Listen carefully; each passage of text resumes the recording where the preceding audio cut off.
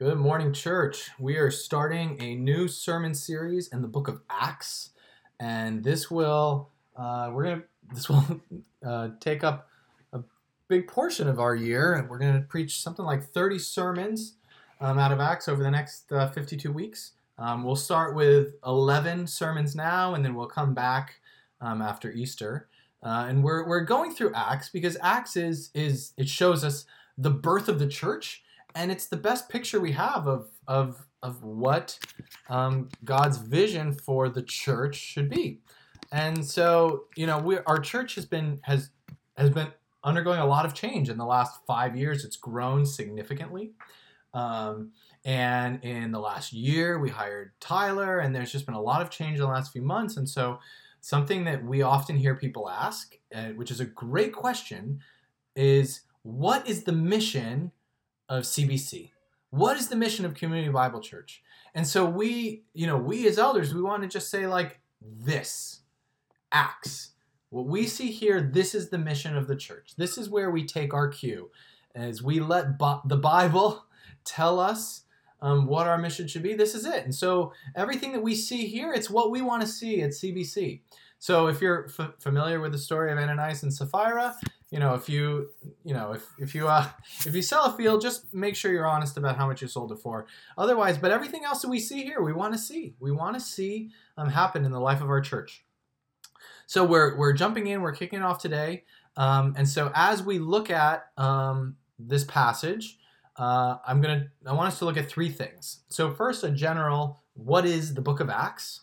And then we're going to look at the theme of kingdom and the theme of power. Because as we look at the book of Acts, those two themes are gonna be prevalent throughout. All right, so let me jump right in. So what is Acts? Let me ask two questions, two subpoints there. So first, literally, just what are we reading? What is Acts? Who wrote it? What's it for? What does it tell us? So Acts is written by Luke. And Luke wrote two books in the Bible. He wrote the book of Acts, and as you can tell from the beginning of this passage, he said, in the first book, I've dealt with all that Jesus began to do and teach. So that's the gospel of according to Luke, right? So the gospels are Matthew, Mark, Luke, and John. So Luke wrote Luke, and Luke wrote Acts. And so in Luke 1, at the beginning of Luke, he says, he's writing to Theophilus, and he says, look, there's a lot of eyewitnesses. There's people who minister the word. I'm writing an orderly account of what happened so that you may know the certainty of what you've been taught. So he says, look, my objective, right, Luke's objective in the Gospel of Luke and in Acts is that you can have a historical, orderly account of what happened so you can be certain about these things. So the way that Luke goes about writing the gospel, it's the way actually that the other New Testaments went about writing their gospel accounts. The way that Luke writes Acts is history so that you know what happened. And he's drawing on eyewitness sources. And in the book of Acts, actually, the first half or so, he says they. And then at some point he switches to we, which usually mean, you say they when you mean those people, not including me, and we means I'm in there, right? So then I think Luke's telling him, I was part of this. So he's offering certainty. And the other thing we can see here, so he starts by telling us, right, Jesus was resurrected, and he presented himself alive to them after his suffering by many proofs. And this is an important point, right? Luke is telling us, because maybe you could say, okay, why do I need an orderly account to know the certainty? Well, Luke is telling us that after Jesus was resurrected, the apostles needed proofs that he was bodily resurrected. Now, this is actually a really important point, because I think sometimes, whether you're a Christian or you're not a Christian, people can look at the early Christians or the early disciples and think, you know what? They were just dying to believe. Or people these days, they're just dying to believe, and they just believe despite the evidence. And so, Jesus showed up and he said, I'm back. And they said, oh, we knew it. We always believed you'd do it. We were rooting for you the whole time. And actually, that, I mean, if you read the gospel accounts, that's definitely not true. That's not what it looked like. And Luke is right here saying Jesus offered many proofs. And so in Luke 24 actually ends the way that Acts 1 starts. And so in Luke 24, he tells us, for example, Jesus appeared to them and he said, touch my flesh. Come on, I'm bodily resurrected. He's not just saying like, oh, I live on in spirit among you in your hearts. He's saying, no, my body is alive and it's different and it's indestructible now. Come and touch it. And then he says, I'm not a ghost. I'm not just some spirit. He said, cook some fish. Give me some fish. I want to eat. He says, touch me. He says, feed me. He offers them many proofs. Now, you offer many proofs when one is not quite enough. Because here's the thing. The promise of a resurrected Savior is not easy to believe. It's not easy to accept. And the apostles, it wasn't easy for them. They needed many proofs. And Luke is telling us right now it wasn't easy to accept. They needed many proofs. And Jesus offered them many proofs. If you are investigating Christianity and you say there's parts of this that I find hard to believe, you're in good company. That's where Christians have always found themselves. Luke is writing so that you would believe. And he's not trying to like twist your arm. He's not trying to like trick you. He shows you historical facts so that you can believe. Jesus offered proofs that his people would believe. Now, I don't have time to go into all the details of like why you can trust Luke's account. And I don't have all the details to go into why you can believe that Jesus was resurrected. But if you email me, right, you can look up on the church website, or if you type my name into Google, you'll find my email. If you email me, I will send you a document explaining why you can trust the Gospels and Acts and why it makes sense to believe in the resurrection. I'll send that to you. I just don't have time now. Okay? So, but that's the first. What is Acts? It's an orderly account of what happened so that you may know the certainty of what Christianity is about. Second, what is Acts about? Well, you might say, oh, Acts. It's called Acts because it's the Acts of the Apostles, right? It's what the apostles did. It's the early church. But look at what Luke says. He says, I have dealt in the first book with all that Jesus began to do and teach. Right? Implication? This book is about what Jesus continued to do. When we look at Acts, we are looking at the work of Jesus.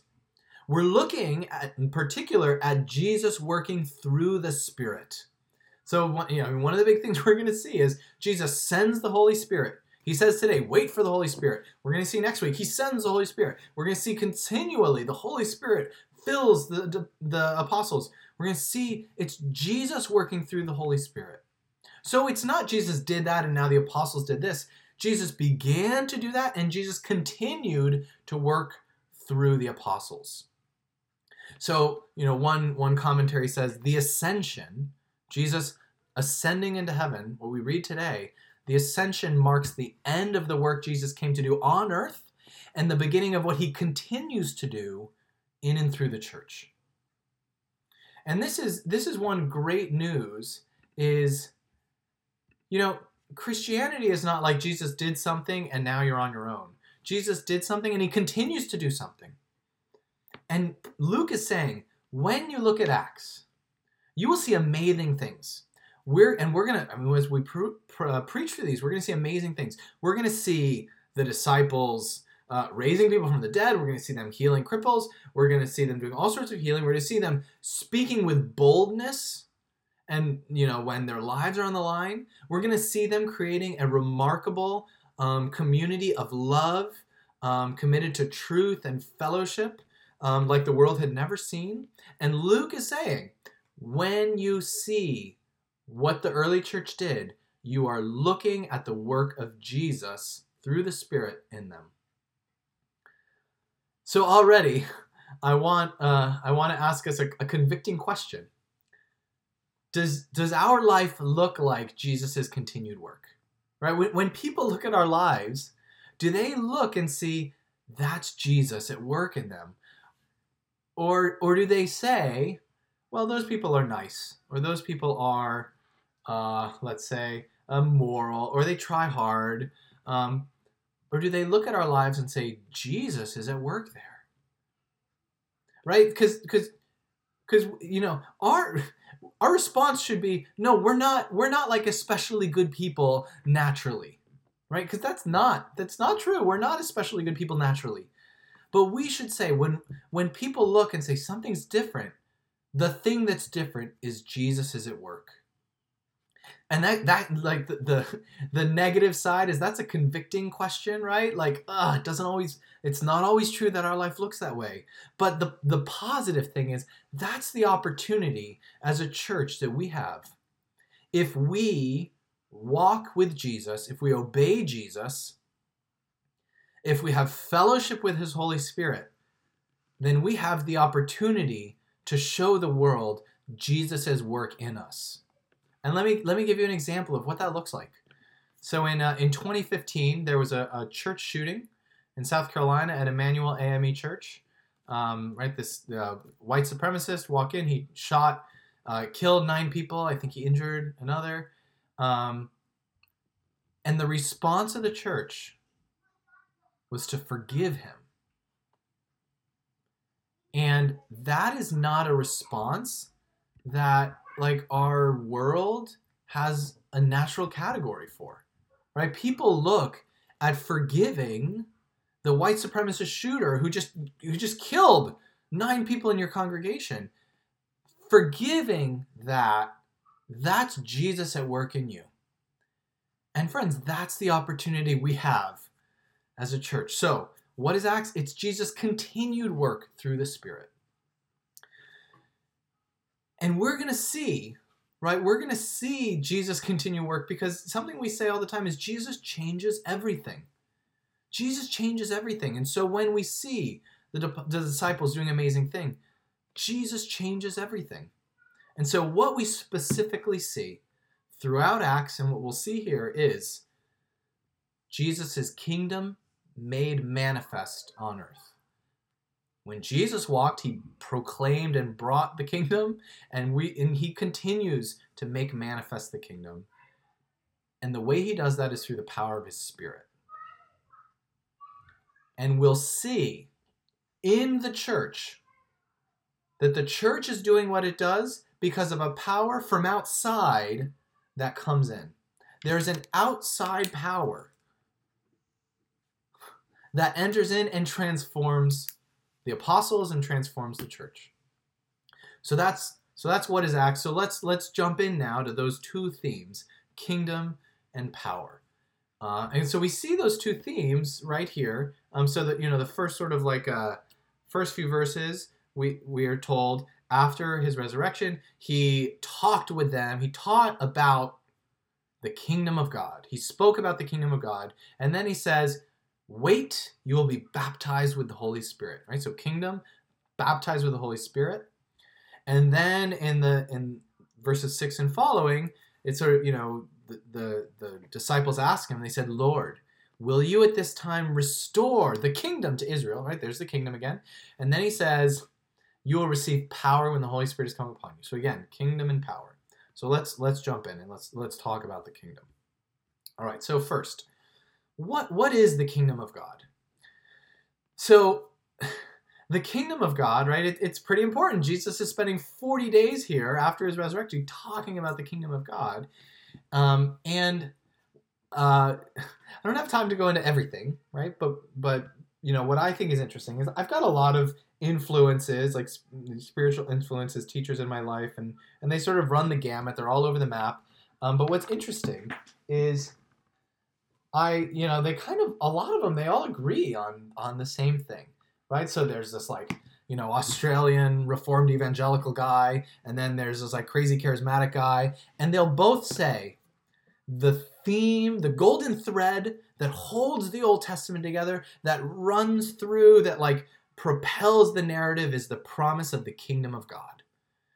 And it's the sovereign ruling presence of God in heaven and on earth, and we see his kingdom manifest when the world is ordered according to God's desires, and the promise of a king that will rule and reign as God desires, right? That's the promise, right? We don't get it. David wasn't good enough. Solomon wasn't good enough, but we're waiting for a king.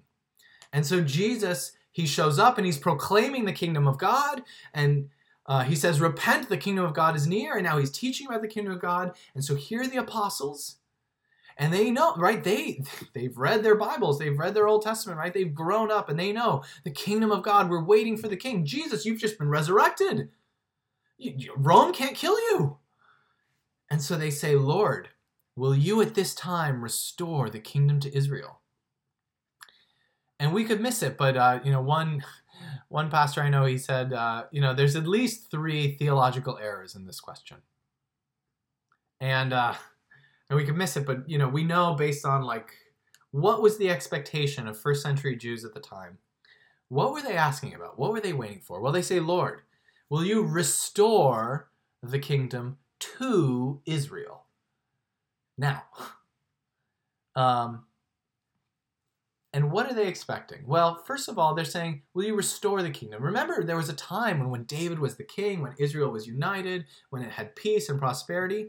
Will you give us that back? Can we go back to that time that was great? Are you going to restore the kingdom of Israel? Because right now, the Romans are ruling us, and the Romans are terrible, and they're pagans, and they don't worship the one true God, the Lord. So are you going to give us back the kingdom?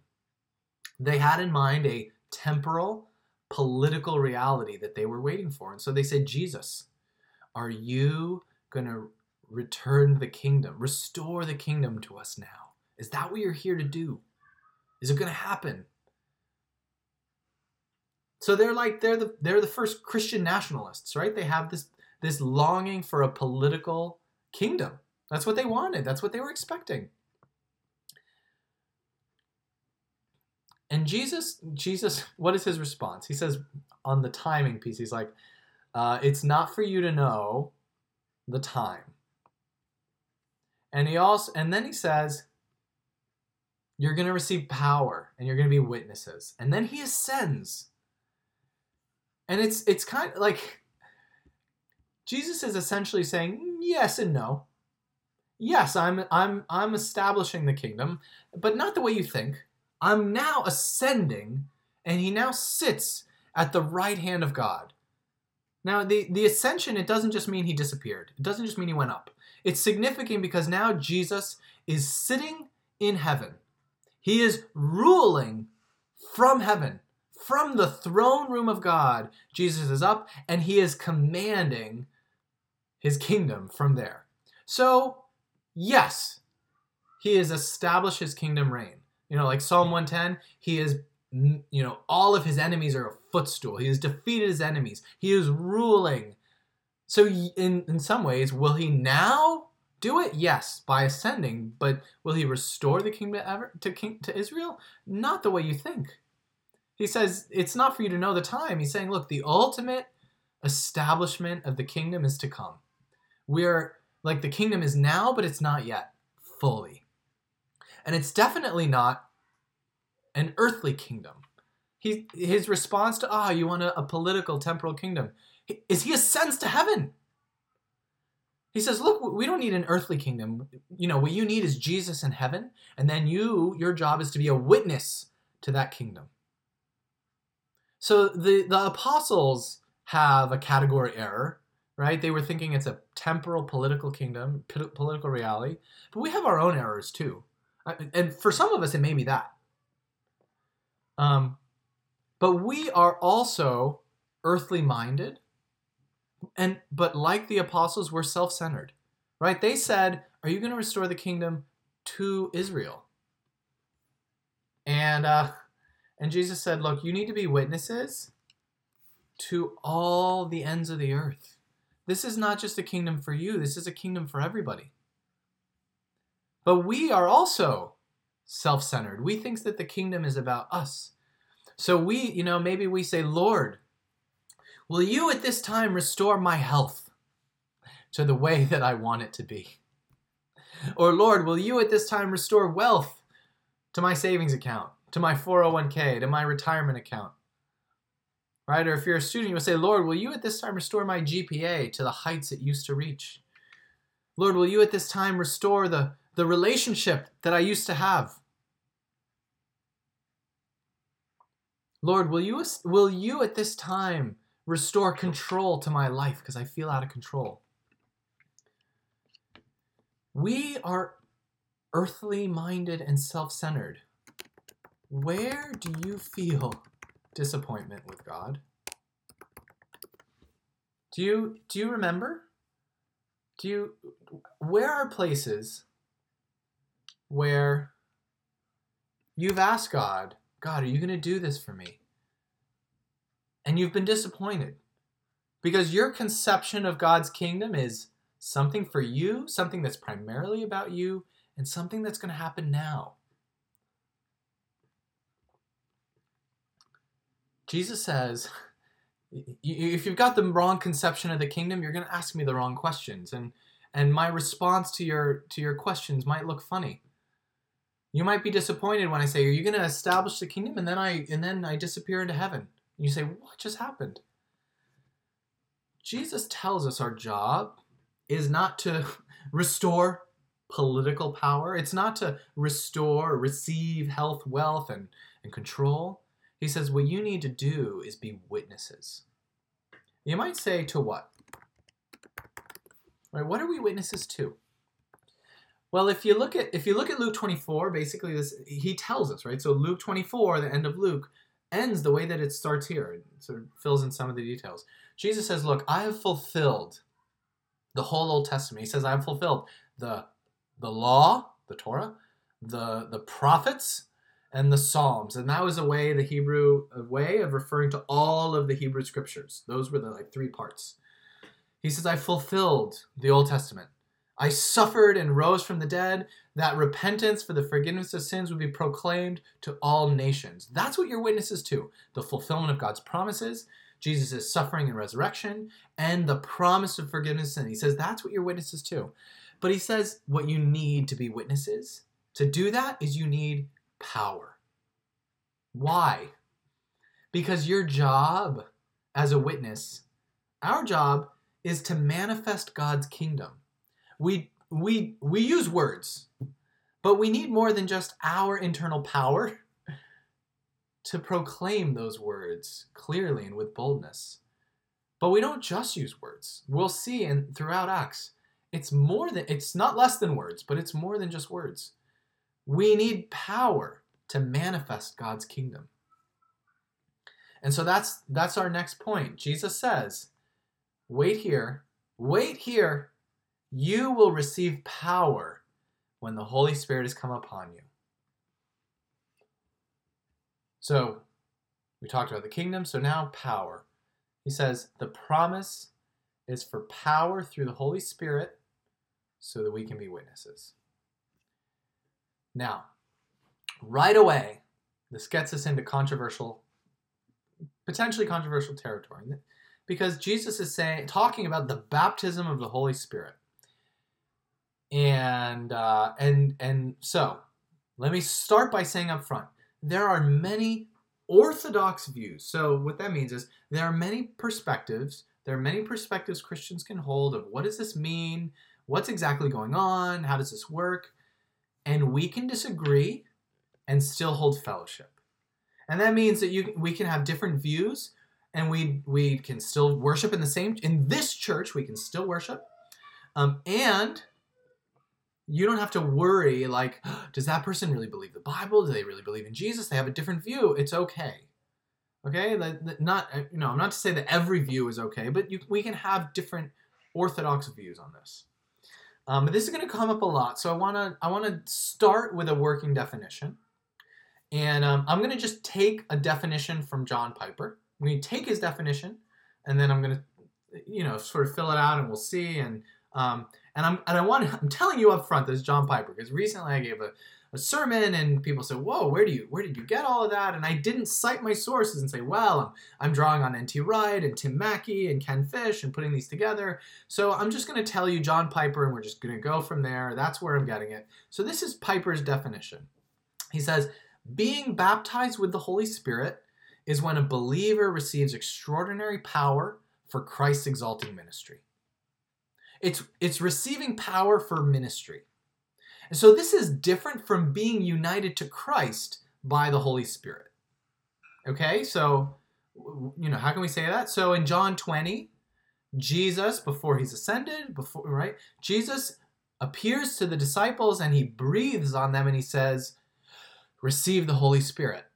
So pre-Pentecost, he says, receive the Holy Spirit. And, I think the natural implication is Jesus is saying you've received the Holy Spirit. And in 1 John 4:15, John writes, whoever confesses that Jesus is the Son of God, God abides in him. So that's, again, language of you've got the Holy Spirit. The Holy Spirit lives in you if you confess that Jesus, if you're a believer. So this is different from being united to Christ. Another reason that we'd say this is different, right, is because when you look through Acts, the disciples are filled multiple times. So we see them filled in chapter 2. We see them filled a few chapters later. The same people are filled. And so that's also important because the baptism of the Holy Spirit, so the word for baptize means to submerge, right, or to be washed, right, baptism. But the other way that people will say they're filled with the Holy Spirit, which is a different image. But both of these images are used. You're washed in the Spirit, you're filled in the Spirit, and when we see this language used, it's for witness, for ministry, for power. So they're receiving power. So Jesus doesn't say, wait in Jerusalem until you're born again or converted or put into the body of Christ. Right? So the apostles are Christians at this point. Right? He says, wait until you're clothed with power. Right? He doesn't say you'll receive membership in the body of Christ when the Holy Spirit has come upon you. So he's not saying the baptism in the Spirit is an issue of do you believe or not? You don't and then you do. He doesn't say you're not in the body and then you are. He says you shall receive power. So that's what this is about. Jesus is saying, wait. The Holy Spirit is going to come upon you in a powerful way and is going to equip you for ministry, to give you power to be witnesses, right? Witnesses to what? To what Jesus has done. Now, we're going to see this a lot, and we can talk about, there's a lot of things I haven't gone into, like what happens when the Holy Spirit comes upon you like this. We've got lots of opportunities in Acts to talk about this, so we will. But this is the point today. Proclaiming the kingdom requires the work of the Spirit in us. Right? That's what Jesus says. You're going to be my witnesses, right? Wait for the Spirit to come upon you. You're going to be clothed with power. Why? Because what it means to be a witness to the kingdom is to make manifest the kingdom of God. And so that's why, actually, I think when we talk about, being filled with the Holy Spirit, that actually can take there's a lot of ways that can play out. Because what God is doing is he's giving you something that you need to bear witness to his kingdom. And so sometimes God, through the Holy Spirit, puts to death sin in your life in a way that you couldn't before. And that is witness to his kingdom. Right? And that's perhaps actually one of the best witnesses to God's kingdom is when people look at your life and they say, you're different. What's different? And Jesus says, to manifest the kingdom of God, you need power. And he says, you need power from outside of you. And it's not just to be witnesses to the kingdom. For everything in life, the Christian answer is, you need power from outside. You don't need to look inward and find power. You don't look inside and find your inner strength. Looking inward isn't enough in life, right? And a lot of people will say, what you need is higher self-esteem, or look inward to find your strength, and you can do it. And I mean, that's not what Christianity says. Christianity says no. For the problems you really have in life, what you need is power from outside. You need power from outside. Looking inward isn't enough. Look, I think by definition, our biggest problems in life are the ones where we don't have the inner strength to deal with it. And, I know that's my problem. My biggest problems are the ones where on my own, looking inward is not going to help. It's going to make things worse. I don't say that because I have low self-esteem. I say that because I have a realistic view of myself. And the Bible teaches that because the Bible is not naive. The Bible has a realistic view. Our problems are not ones that we just need to look inward. What we need is a power from outside. And Jesus is saying, fellowship with the Holy Spirit. And when you receive the Holy Spirit sent to you by Jesus, you receive that power from outside. So that's where I want to finish with the question, how can we be witnesses to God's kingdom and not work for ours? Because look, the disciples are here. They've learned from Jesus for 3 years. They've been ministering with him for 3 years. He's resurrected. He's the resurrected Jesus teaching them about the kingdom, right? The best teacher you could have, right? Like teaching about the kingdom of God. The resurrected Jesus is as good as it gets, and they still don't get it. And they're Christians, okay? They believe right now. They believe that Jesus is the Messiah, the Christ, the Son of God, resurrected. So you can be a Christian and still not get what Christianity is about. And if you stay there, you're going to think Christianity is about your kingdom, not God's. And you're not going to be a witness to God's kingdom. You're going to want him to serve yours. So how do we break that? How did the disciples break that? Well, without going too far into Jesus says, you need the power of the Holy Spirit. So one thing, the Holy Spirit gives us power for ministry, but the first thing the Holy Spirit does is he bears witness. The Holy Spirit, bears witness to the work of Christ on our behalf. We look through the power of the Holy Spirit. We have the power to look at what Jesus did. Look, Jesus is the king ruling from heaven, but he's not just a king who ruled from afar. He's a king who came and did battle. He didn't just send pawns to do his dirty work. He came to earth and he did battle. He went to the cross to forgive us and set us free. When you walk in the fellowship of the Holy Spirit, the power that Jesus used to serve us, to be a witness to his Father's love, when you obey Jesus, when you walk in fellowship with the Holy Spirit, what Jesus did for you becomes the controlling reality in your life. And it breaks the self-centeredness because Jesus used his power not to be served, but to serve us. It breaks the self-centeredness and it breaks the earthly mindedness because we taste of God's heavenly kingdom and we see that God's kingdom is better than the little kingdoms we've created for ourselves. If you're a Christian and you're struggling to break out of just being focused on your kingdom, what you need is the power of the Holy Spirit to break sin in your life and to shine the goodness of Jesus and the work of what Jesus has done for you into your life. And if you're not a Christian, and so a lot of this might not make sense, but what I want you to focus on is, do you see the difference having an outside power in your life would make for the problems in your life? And it's a power that doesn't come and controls you, but it's a power that came and gave his life for you to forgive you.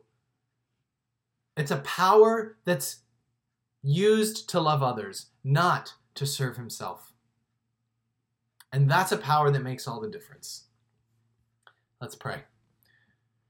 God, we thank you that you came and that you suffered and died and rose again for the forgiveness of sins. And we thank you for the promise of the power of the Holy Spirit, that we would manifest your kingdom and that we would be able to live lives that exhibit your continued work in us. In Jesus' name we pray. Amen.